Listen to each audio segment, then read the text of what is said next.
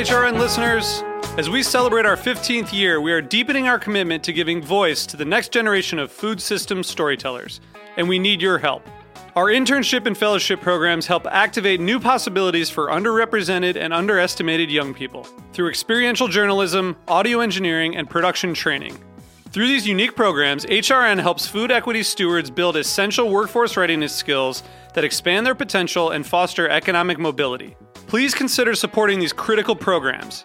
And with a minimum donation, you can be entered to win a dinner for two at an amazing restaurant in one of 8 cities and tickets to a concert at a great venue in one of those cities.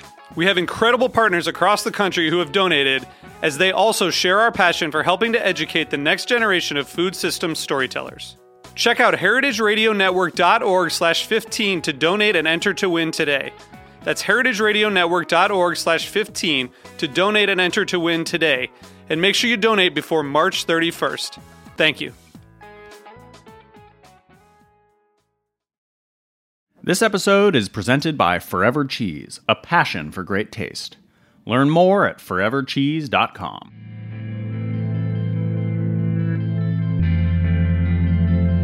Welcome to Processing, a show about the intersection between food and grief, with your hosts, Sara Tangora and Bobby Conforto. On this show, we're going to really explore where grief and food intersect, how they go hand in hand, different people's experiences with their specific traumas, and how food played a part from the beginning to the end of that experience. And how as individuals we uniquely process life's traumas and losses through either the longing for, the creating of, the avoiding of, the obsessing over, and the eating of food. I remember right after Michael died, I still miss him, but I missed him so badly that night that I stopped at the convenience store on the corner and I bought a container of Ben & Jerry's Cherry Garcia. It's too sweet, it's too everything. And I went home with it and I took it to bed and I thought to myself, gee, so this is my first menage a trois after Michael's death. Me, Ben, and Jerry. And I ate the entire thing.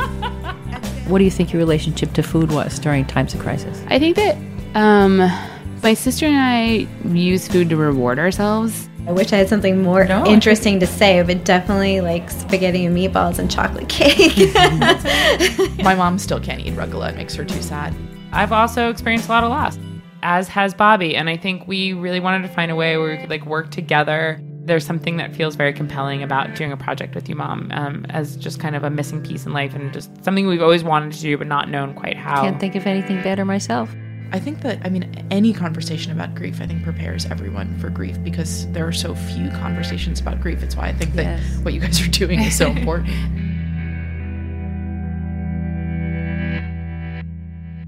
Hello, and welcome to Snacky Tunes. I'm one half your host, Greg Bresnitz.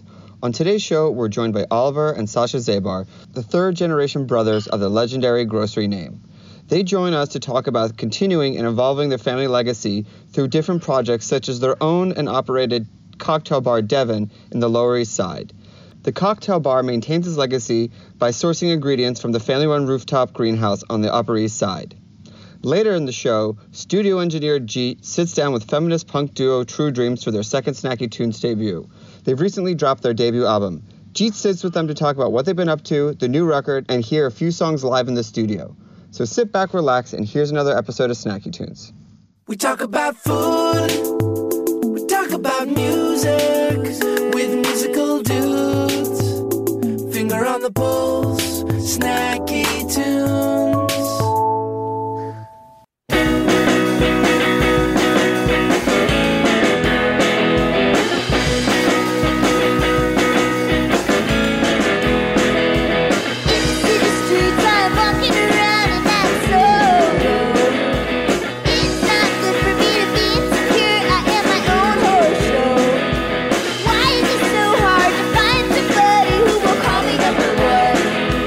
Why is it so hard to find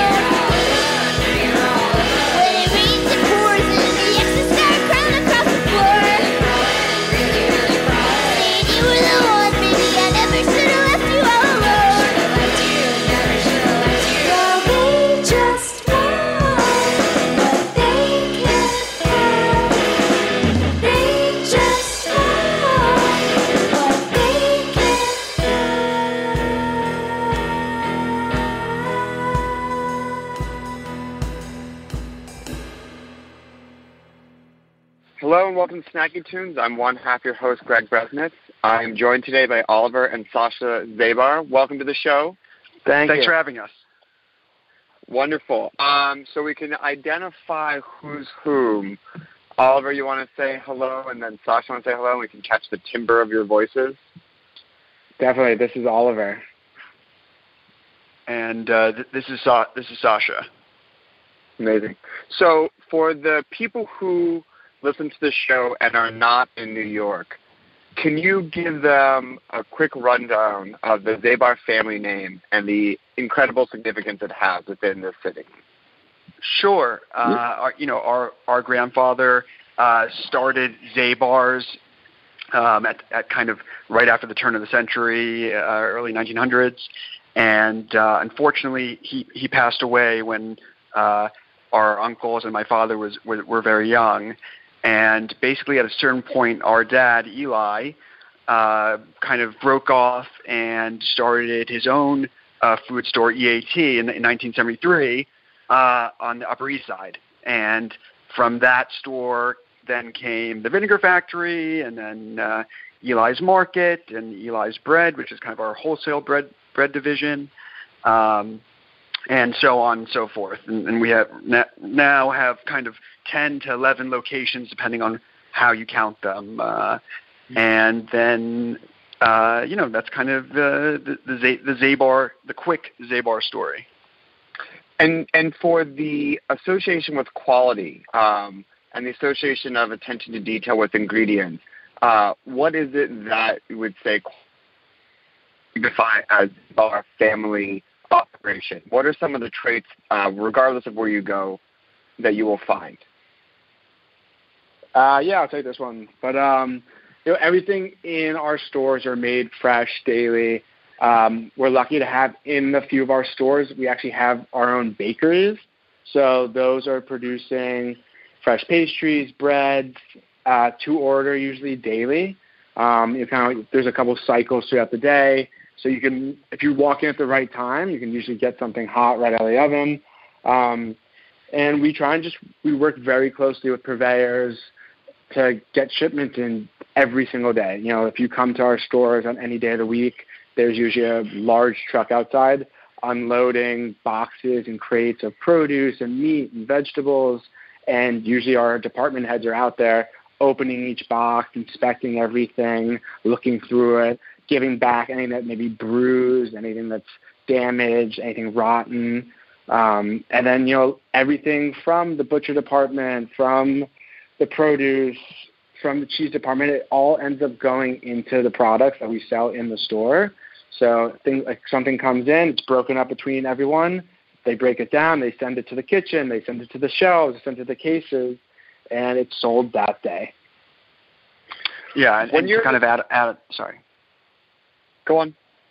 To kind of add on to what Oliver said, our butcher makes his own charcuterie in house, and we buy beef, full sides of beef, which we dry age, and then kind of use a head to toe, hook to snout kind of approach, and kind of the main. What the main thing that makes the quality so great is that because we're buying these ingredients for our retail store, and then they kind of go through the use chain and kind of get recreated into other items. We start with exceptional quality ingredients, which typically, if you work with good ingredients, you get good tasting food in the end. When your dad made the decision, what path did he want to carve, and what vision did he bring to his first endeavor that he felt he needed to set out on his own and to set his own way? I think he was the youngest of three brothers. The age gap between him and the next oldest is about 15 years, and I think, grew up a lot of times, but he grew up kind of very much as an only child. And so his interest, he spent a lot of time in the kitchen and tasting things by himself and cooking for himself. And then as a young man, he started going over to Europe. And when he was 18, he biked through Europe with his best friend.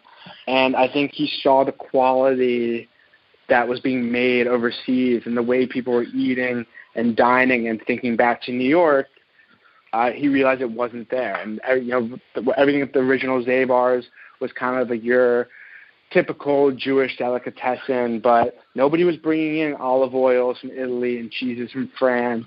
And to him, it was really important that the world see how Europe has been eating for decades. Centuries. Century. Millennium. So growing up must have given you both a unique perspective. I mean, you're surrounded by incredible food, world-class quality. What are some of the childhood memories you have of working in your dad's shop, and what are some of the lessons that you learned there that you still carry through today with your current culinary endeavors? So, we always talk about this, but kind of when all of our friends were packing up and going on vacation around, Christmas and New Year's, that was really kind of our busy season. And so from a very young age, we were, put to work in the store, and kind of with this understanding that this is business, provides for the family and provides our lifestyle. And if it doesn't do well, the whole family suffers. So everybody kind of needs to contribute to that success. And our father is incredibly hardworking and does every job in the business, even if he doesn't have to. And I think that motto and that kind of, that idea of that, if you can't take out the trash, then you don't really belong there, really kind of followed us through, from a very early age. Yeah, I can agree with what Sasha's saying. And I think, a very valuable lesson that he taught us that it's hard really to teach is, after you work all day and you're working with your hands and you look at the final product and you're able to say, I made that, or I made 50 sandwiches today and I sold out of all of them. There's the gratification from seeing something that you've done by yourself it's incredible. And growing up working in the stores and baking bread or stocking the shelves or, working in the cheese department, cutting the cheeses, and seeing happy customers come in, shop, and say, wow, I loved what I got there last week, or that was a delicious sandwich. To us, grew up in food, it makes us feel really good. And, most people would say that for family businesses, sometimes kids get the inside edge, but it sounds like your father was pretty tough. What were some of the positions that you've held, and how long did it take for you to become less an employee and more of a partner? Well, when we were very young, I'd say maybe 6, 7, 8, we were kind of put to work in each department, and I remember very clearly selling cheese and caviar during the holidays and being kind of the caviar runner because we didn't have an advanced security system, so someone would buy 4 ounces of caviar and someone would have to kind of run that up to the register so it didn't get stolen. And there was always this mentality that this is a family business, this is a partnership, but with that came the responsibility of you need to be in there and you need to be working. And I think when Oliver started night shift with my dad, that was kind of the first kind of change in attitude and kind of paradigm switch between us kind of working for him to now working together. Yeah, I mean, there was always this idea, like Sasha said, we're family. We do this together. There's 4 of us, and everyone works for the business. And I remember the days that we were very young. We were, running caviar. We were going out with the drivers and kind of jumping out at all the stops and dropping gift baskets or groceries.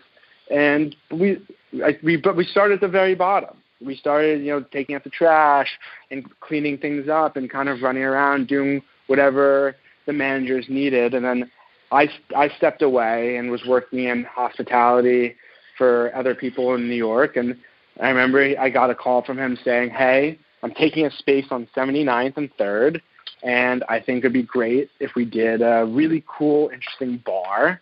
And I would like you to come back and rejoin the business and kind of create your vision of what the Upper East Side could use in sense of a fun, interesting bar. And I was kind of, I was like, I'm happy where I am. I like what I'm doing. But the sense of working with my dad, who I find to be incredibly smart and such a hard worker, it was hard to say no. And the opportunity was great. So I came back to work for the family business. And I think that started this real idea of what can we do to keep growing the business and how can the next generation, being Sasha and I, help push everything forward. It's interesting. So, night shift started in 2015. Then you went on to open Broome Street Bakery with your dad in 2019. But in those interim years, did you pitch him other ideas that he politely turned down, or not that politely turned down? Did you have a running list of different options, or was it just a natural, organic from one family expansion business to the next? It was organic. I mean, before Broome Street Bakery was actually our newest cocktail bar restaurant called Devon, which is right next door to Broome Street. So next to Broome Street Bakery. And I've been at night shift, and we were kind of like rounding our 3-year mark, and things were going really well, and people loved it. And I'd always said to my dad, if this goes really well, can we open a bar downtown? That's really my dream. I just helped you execute this project, but I'd really like to do something downtown, and I think we don't have a presence down there. Can we take that next step? And in the first kind of year of night shift, it was like, yeah. The second year, it was like, oh, okay, well, let's talk about it. In the third year, I was like, great, let's start looking for spaces. Let's see what's out there. And we opened Devon. And, it's on 252 Broome Street. And it's a very kind of cool, mid-century, modern designed cocktail bar with a really good, solid, well-rounded menu of bites and kind of a couple bigger share plates. And the idea was always that there's going to be a bakery aspect of the bar. There's going to be a daytime and a nighttime. And we were looking at spaces where they could be put it as one. And there were some spaces we looked at where maybe we're going to take a space next door. And then when we finally landed on the space, the landlord had an empty storefront next door that was the perfect size. And we kind of made a deal with them. Said, why don't we just take both, and we'll figure out what to put in the next one. But it's going to be some sort of bakery concept. Got it. We're going to take a quick musical break, play a song from the archives, and be back with Oliver and Sasha Zabar on Snacky Tunes.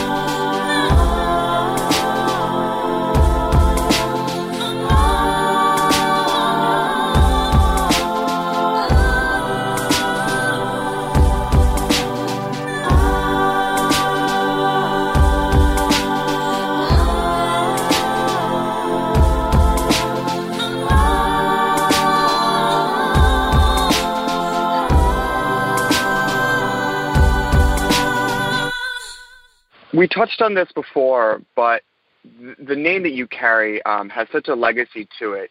As you open these new projects with your father and kind of guided the next step, what is the weight or the considerations around the legacy that you both feel and your perspective of how, what it takes to keep the name alive and to make it even bigger? Yeah, absolutely. I mean, Zabar's on the Upper West Side really, has this kind of instilled legacy and very clear idea of what it is as a business. And I think Eli's and kind of the East Side operations, because they're newer, but also because they're more fluid and kind of we're always kind of trying new ideas.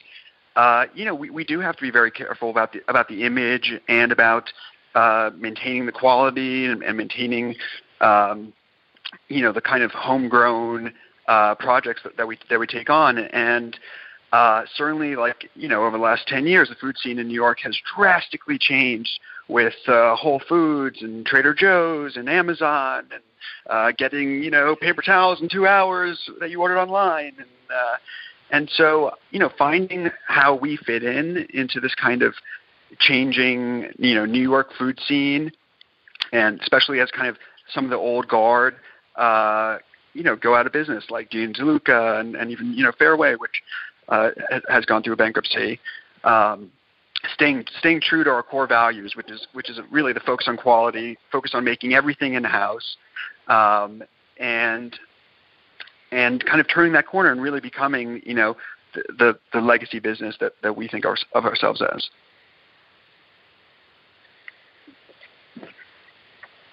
And what is the balance that you find between modern day retail and that 2-hour paper towel delivery and the heritage? Where do you strike that balance? And what are some decisions that you've made to maintain relevancy in the last few years that you would have never made or even considered? Yeah, I mean, I think that there's still that joy and experience of going and shopping in one of our stores where you come in and people know your name. And if they don't know your name, they learn your name. And you kind of work through each department with the people working there. And they're all very educated on the product. And they can tell you the farmer's name and the guy who delivered it and when this was grown and when this was planted and when this was born. And you kind of and you walk through, and then it's like it's been described as a playground for foodies. It's like you can't go with anywhere in the store without seeing something catch your eye that you feel like you want to take home or you want to try. And our selections the displays are beautiful, and I think people who really appreciate food, I think, still enjoy that experience.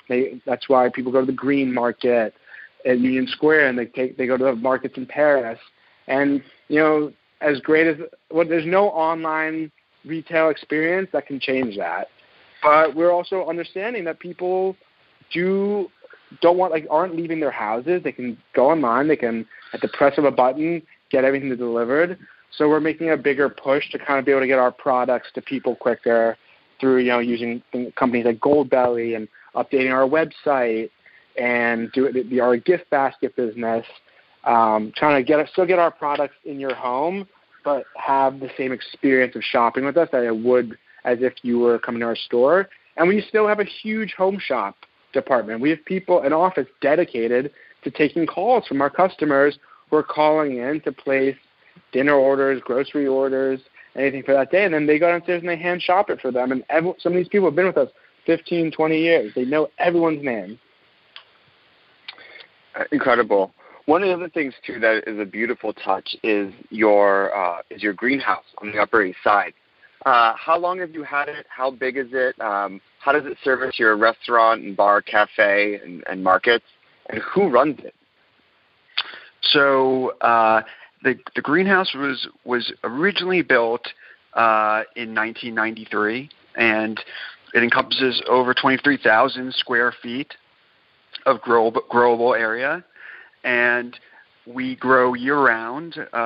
We grow a lot of kind of baby lettuces and heirloom tomatoes, strawberries, lemons, figs, and kind of every herb you can imagine. And it came about because in the early 90s, we started working with foragers in California, and there was, it was very expensive, and we were only getting kind of a very little bit, and it wasn't enough to provide both the stores and the restaurants. And so the greenhouse is actually located on the roof of our commissary and our bakery on 91st Street, which is kind of our HQ. It's where the back offices are. It's where we bake the bread, or at least where our wholesale bakery is, where our pastry bakery, and where our commissary are. And we use the heat from the bread ovens to heat the greenhouses year round. So it's very environmentally friendly and also very cost effective.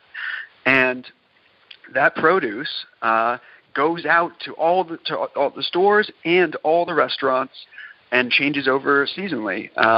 And it really is, an amazing thing to think about because it's so rare. And I don't think, there are a few restaurants that kind of have, small plots or, have, little grow areas.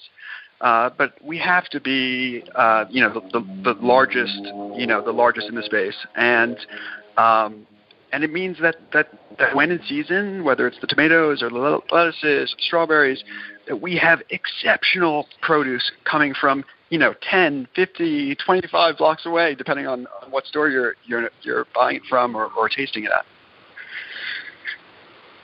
It's amazing. And who is mapping out the seasonality? And are you planting yes.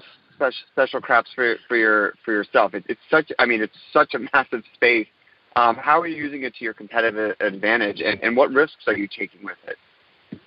So Monica is in charge of kind of overseeing and monitoring the greenhouse, but all the crop selections are really done by Eli, and we have a team of guys. It's 3 guys who kind of take care and harvest throughout the year. And the crops do change, and also another thing I didn't mention is we use live bees to kind of pollinate, we use live bees to pollinate, and it's all, biodynamics. So we're not using pesticides or chemicals. So the risks are that there have been years where we had certain kinds of, certain kind of mite, or we had a disease that affected the tomato plants, and we might lose, the crop for 3 or 4 months. At one point, we were working with researchers up at Cornell at the ag school to help us identify and solve, some of these issues. But it really is an amazing space, and if you ever want to see it, let us know. It's really a sight to behold. Amazing. So Snacky Tunes is a show hosted by 2 brothers, and we always love when we find siblings that work together, but it's very rare that we have intergenerational working. What are some of the hard lessons learned of working with your father for the years, especially for leaving and then coming back into the fold? Well, it's hard to work in a family business always. There's always a lot of opinions on the table, and especially working with our father in particular, it's very much kind of his way or the highway.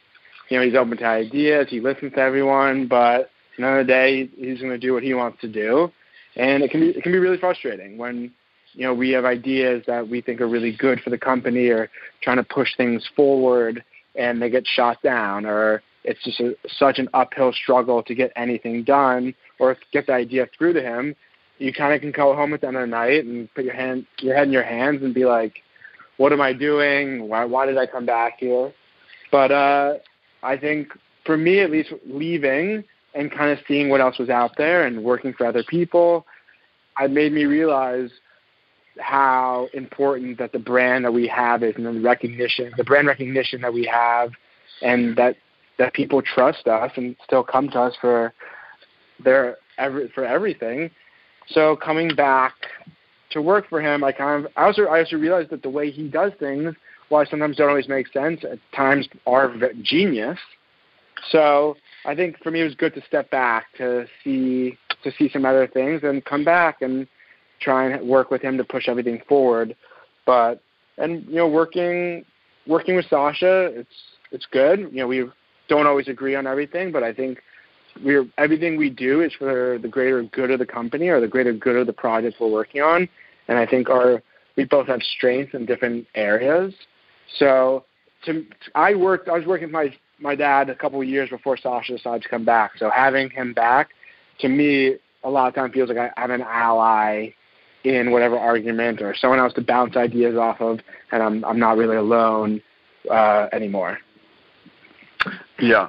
Also, I don't know if you know this, but we're twins, and so back to your, that you like having guests on who are family members, but we're for all intents and purposes the same age and grew up together, and every emotion you can think of, you go through working with a family business, but it can be an incredibly rewarding experience as well. And when things work out and it involves kind of the entire family pulling their weight, it's incredibly rewarding and worth it. Amazing. Well, I want to thank you both for joining us on the show. Where can people find you? How can they find your 11 or 12, depending who you ask, establishments, eat, drink, shop, home goods, roof garden? How do they find you? The first place to go would probably be elizabar.com. And then from there, those have links that will take you to, our gift baskets, our home shopping, all our different restaurants, our wine store, Eli's List, which is curated all old world, great selection at very great prices. Then you can also find Devon and Broome Street Bakery. Both have their own Instagram. It's Devon NYC and just Broome Street Bakery. And you can find those two places both at 252 Broome Street between Orchard and Ludlow and 254 Broome Street. So right next door to each other. And for everything else, the website kind of has everything you need to know. Yeah, Broome Street Bakery, www.broomestreetbakery.com and www.devonnyc.com. devonnyc.com. Well, thank you both. We're going to take a quick musical break, play another song from the archives, and we'll be back with the second half of Snacky Tunes here on Heritage Radio Network.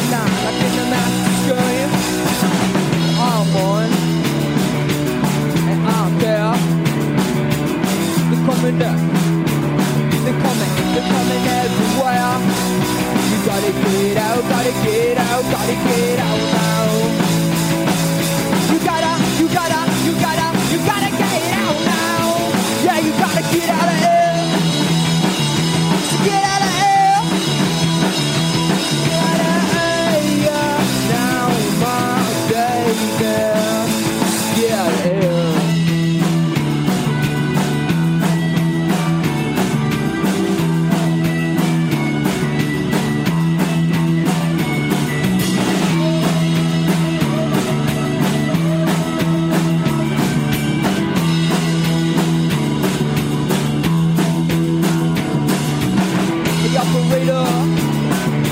Looking at my phone, trapped in my ear. You can break this wall. I think they could. So here's me. They're coming up. They're gonna take it all. You gotta get out, gotta get out, gotta get out now. You gotta get it out now. Yeah, you gotta get out of here. So get out of here. You get out of here now, my baby. So get out of here. You get out of here. You get out of here now, my baby. But you want it, but you can't wait. No, can't watch you fall. Can't watch you fall. Uh-oh, so get out of here. You get out of here. You get out of here. You get out of here. This episode is presented by Forever Cheese, a passion for great taste. Forever Cheese sources a curated collection of unique cheeses and specialty foods from Italy, Spain, Portugal, and Croatia. They have pioneered numerous important products that are now integral to today's market, including many under their brand Matika. Learn more at forevercheese.com. Welcome to Snacky Tunes. This is Jeet at Heritage Radio Network with Angela and Hannah of True Dreams. It has been a while, hasn't it? Yeah, thanks for having us back. How long has it been since you were last on here? Do you remember? I think like a year and a half, right? Year and a half ago. I think so. Wow. Yeah. And I know a lot's happened because last time you guys had just put out the EP, is that correct? Yes, that's right. And now, big news. Got the LP. The LP. The official full length of True Dreams. How does that feel to have a full length in your name? It feels so good. It's amazing. And we worked on the album almost that whole year and a half that we weren't here. Yeah. So it feels so good to like have it out there. Man, I can only imagine. Yeah. And like the EP, I remember when you guys came here and you talked about it, it was a lot more like the song started off with a mood and like you guys had lyrical trade-offs in between. But what was the approach going into this one? Did you have that pressure of like, okay, we're going to do a full length. We got to approach this completely different? Not exactly, only because we had kind of worked on all these songs in a clump. Like we were working on them all at the same time, even when we were doing the EP. So, but definitely there was like a bit of pressure putting them all together and figuring out if those songs worked with the EP and yeah. But it's still kind of the same process? The writing process is kind of the same? Definitely. Our goal is to write, from now on, write everything 50-50, whether it's lyrics, musically, and yeah, that was a big part of this as well as the EP. And you guys played a bunch of shows in this time as well, right? Yeah, we've played so many shows, including a big album release. Which I do want to get into in part 2, because it's a very interesting story of that. And now you guys just put out this full length on 2 record labels, correct? Yeah. King Pizza Records and Moon Records? Lousy Moon. Lousy Moon Records. And that's in Germany? Yeah. Okay, so hold on. How did that happen? How did 2 record labels come to you and say, we want to distribute your album? We kind of went after King Pizza because we really liked them, and we really like Greg, who runs the label. We like the bands that are on the label, so we contacted them. And then we were fortunate enough to have Lousy Moon contact us because my brother, Toby Goodshank, is on their label. So that's how they heard our music. And yeah, that was kind of magical that worked out too. That's amazing. And what is that relationship like between the 3 parties, like the band and the 2 labels? Like, how does that work? I think it's pretty harmonious. Yeah? Yeah, it's each label is run by one person, so it's a one-person operation on both ends. So I think they really understand each other and what it's like working for yourself and doing a lot of work by yourself. I think that it's like a really nice camaraderie now. That's amazing to find that, right? Yeah, because there's so many people who are ready to screw you over, I'm sure, but to find the people who like get your music and are willing to put their word behind it, that's pretty inspiring. I agree. Yeah. That's awesome. Let's hear a song. Let's jump into one. What's the first one you're playing? Should we do Die? Yeah.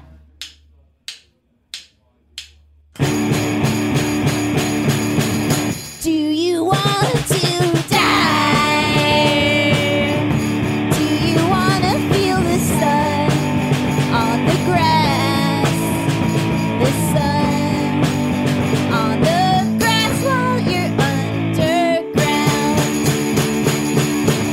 Do you want to feel it live? Do you want to feel the weight of my lips? The weight of my hips while you're under me. And I know that when we're close and our knees touch, well, I know it's just another accident. These feelings got me in a rush. So if you could come and see me now, take away the pain of not being touched. Do you want to die? Do you want to feel the sun on the grass? Oh, the sun on the grass while you're underground. Let's jump into Alphaville and the release party. Whose idea was this for painting the bloody eyes and doing the cassette giveaways? Like, where did all this come from? Oh, man. That's a hell of a release party, I'm just saying. Thank you so much. Well, the Bloody Eyes is For those who don't know, just explain what happened at the release party. well, we were giving out free Bloody Eyes makeup and The cover of our cassette and this photograph that we use a lot is us with this runny, drippy red eye makeup under our eyes, so it looks like blood's coming out of our eyes. that was something that we used to do sort of in the beginning of True Dreams, so we wanted to bring it back for the album release. And it was the same vampire blood that I've been using since the beginning, and a couple people said that their skin was itchy afterwards. But I was like, I don't know, shit, I'm sorry, like, nobody die tonight, please, or break out in hives. But I think everyone was okay, and people seemed to enjoy it. Yeah. Fantastic. And so many people wanted to do it too, which was really exciting for us because we were like, are people even going to want to have this matching makeup? But it seemed like everyone did. Yeah, all the bands did it. Wow. Yeah, it was so fun. you have like quite a community behind you. That's what it sounds like. It's really nice. We really do. We play in a couple different like music, I don't know if they're called scenes, but groups in Brooklyn. And one is the anti-folk scene from the Lower East Side originally, and they're super supportive of us and come to so many shows and support us online. And then there's like this new family with the King Pizza label, and then our coworkers and friends and family came too. That's fantastic. Yeah. Did the label have anything in the recording process? Did they have suggestions or notes, or did you just give it to them like right after it was done? We gave it to them right after it was done. Yeah, Nice. we didn't, but maybe this next one, they'll help a bit. Yeah. And what was the recording process like for the album? It was so fun. Actually, I re-listened to the last time we were on Snackies, and we were just about to go and record that album. It was so cool. Our friend Frank and Moselle were living in New Hampshire at the time, and we went up, and it was like a mini vacation. We stayed at their house. We This recorded. is the one out in the middle of the woods? Yeah, we recorded in their home studio. It was so cool. So it was a similar process for this? Oh, sorry. That was the LP. Oh, wow. Yeah, Very yeah, cool. yeah. Nice. And so you guys record everything together, like together live or separately? Are you guys in separate booths? Live for now. That's hardcore. It's cool because I feel like that's where we get a lot of our energy from. Or that's how I am anyway. When I see like Hannah playing and singing, I have more energy. Well, we recorded the album in one day, so whoa, it's I feel like I don't know if we could have done everything separately. Yeah. In a day, but it worked out though. Yeah, I think you capture a vibe when you're playing together. You're feeding off each other's energies. Mm-hmm, definitely. Yeah, even when you're playing right here, there's definitely an energy going around, for sure. Wow. And what about some of the themes of this album? Was there an overall concept you wanted to explain, or were there different themes you wanted to touch on? Oh, yeah, for sure. We want to empower people, make them feel good about themselves, whether that's like, welcoming every kind of person and every kind of gender, since that's something that we all talk about now and are more aware of. And I think in our music we want to be really supportive to females and but other than that, the other running themes of the album I'd say are like heartbreak and other things that drive music that hopefully people can relate to and makes them feel good. Fantastic. Let's hear another song, and then when we come back, we're going to get into this music video that I'm very curious about.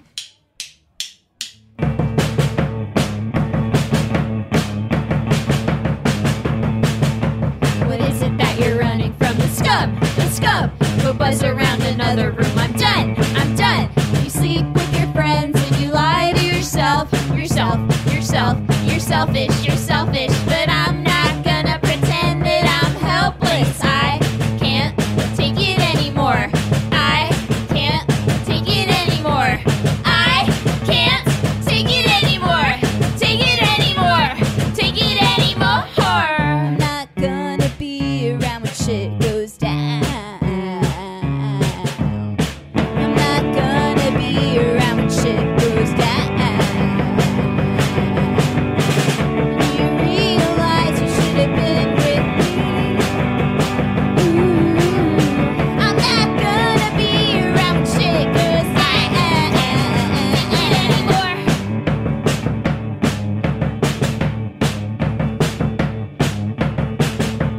Around your friends you pretend. Your eyes go blind, lead pipe to the sky.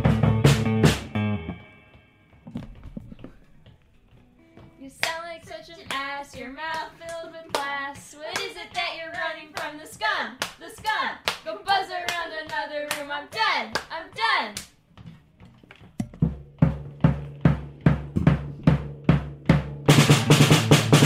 I can't take it anymore.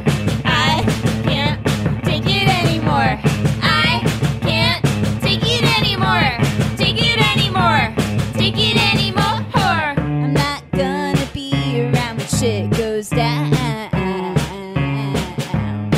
I'm not gonna be around when shit goes down. You realize you should have been with me. I'm not gonna be around when shit goes down. Take it anymore. So, the music video for The Scum, please explain. What was who came up with the concept? We thought of it together. I think we were thinking of what would be, we had the Laverne and Shirley opening credits in our minds of these two best friends doing everything together, working together, doing this thing together. And we were like, oh, we could riff on that somehow in a creepy, disturbing way. Dressing together. Yeah, I get it. It's fantastic. And who shot that? Our friend Andrew Costa. He's this amazing... Shout out. Yeah, shout out to Andrew. Definitely check out his work. He's an amazing videographer and editor. And yeah, it was so fun to do. That's so great. And what's next? What's going on now? The LP's out. The LP's out. Yeah, what's going on? You guys are playing shows. You're going on tour. Yeah, we have a show coming up February 13th at the Sultan Room. Nice. And it's for the John's album release show and also Mary Vision's album release show. And then we go on tour with the Johns, who are our Lousy Moon label mates. And we're going to tour mostly Germany, but also cities in France, the Netherlands, and Belgium with them at the end of February. How long is the tour? 1 week. A little more than a week. Yeah. That's a great first tour to have. Is this your first tour? It's our first long tour. We've done like mini weekend Weekenders? getaways. Yeah. And those are really fun too. Yeah, we had a great time this past summer doing a few of those.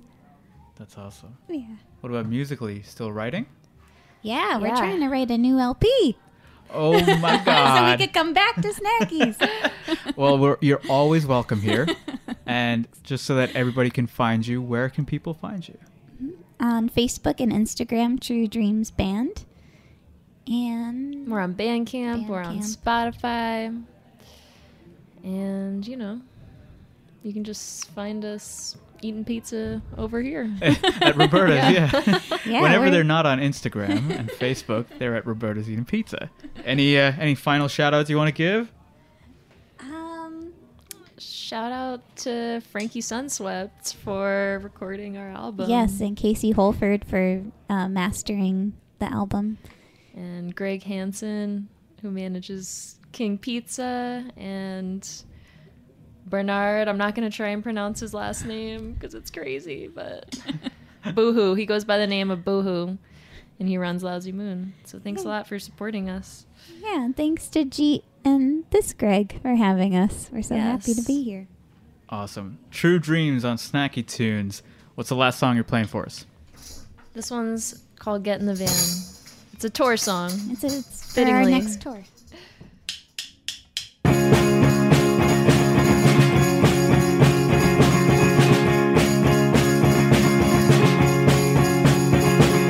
Sometimes it may be necessary to ghost. Wait for a stroke of luck. My friends understand where the punch is poison, the shrimp is spoiled, thoughtless, thankless, shameless. Ask me if I care. Ask me if I dare to do drugs. I don't have to, but I will. I'm filled with all these new things I haven't had the time to sing. I don't need it. I want it every time I saw it. Every time I saw it. When it's springtime and I knew I'll run far away from you. I'll run far away from you.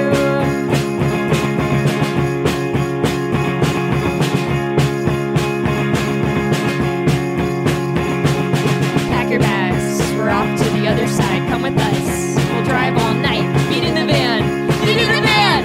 I saved you a seat on the top of my hand. Lights, camera, action, dashboard flashing, car window shattering. I broke it 'cause it felt right. Sirens are piercing the fog. How long till you notice that I'm gone? I don't need it. I want it every time I saw it. Every time I saw it. When it's springtime and I knew I'll run far away from you. I'll run far away from you.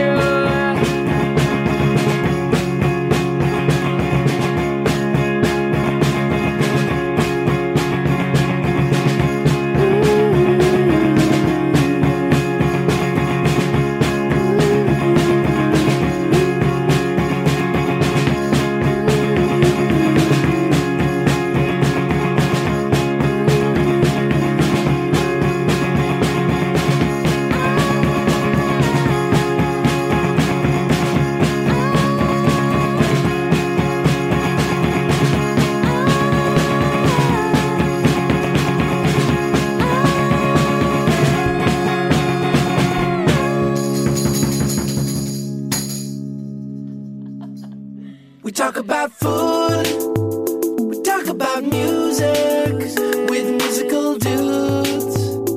Finger on the pulse, snacky tunes. This program is powered by Simplecast. Thanks for listening to Heritage Radio Network, food radio supported by you. For our freshest content and to hear about exclusive events, subscribe to our newsletter.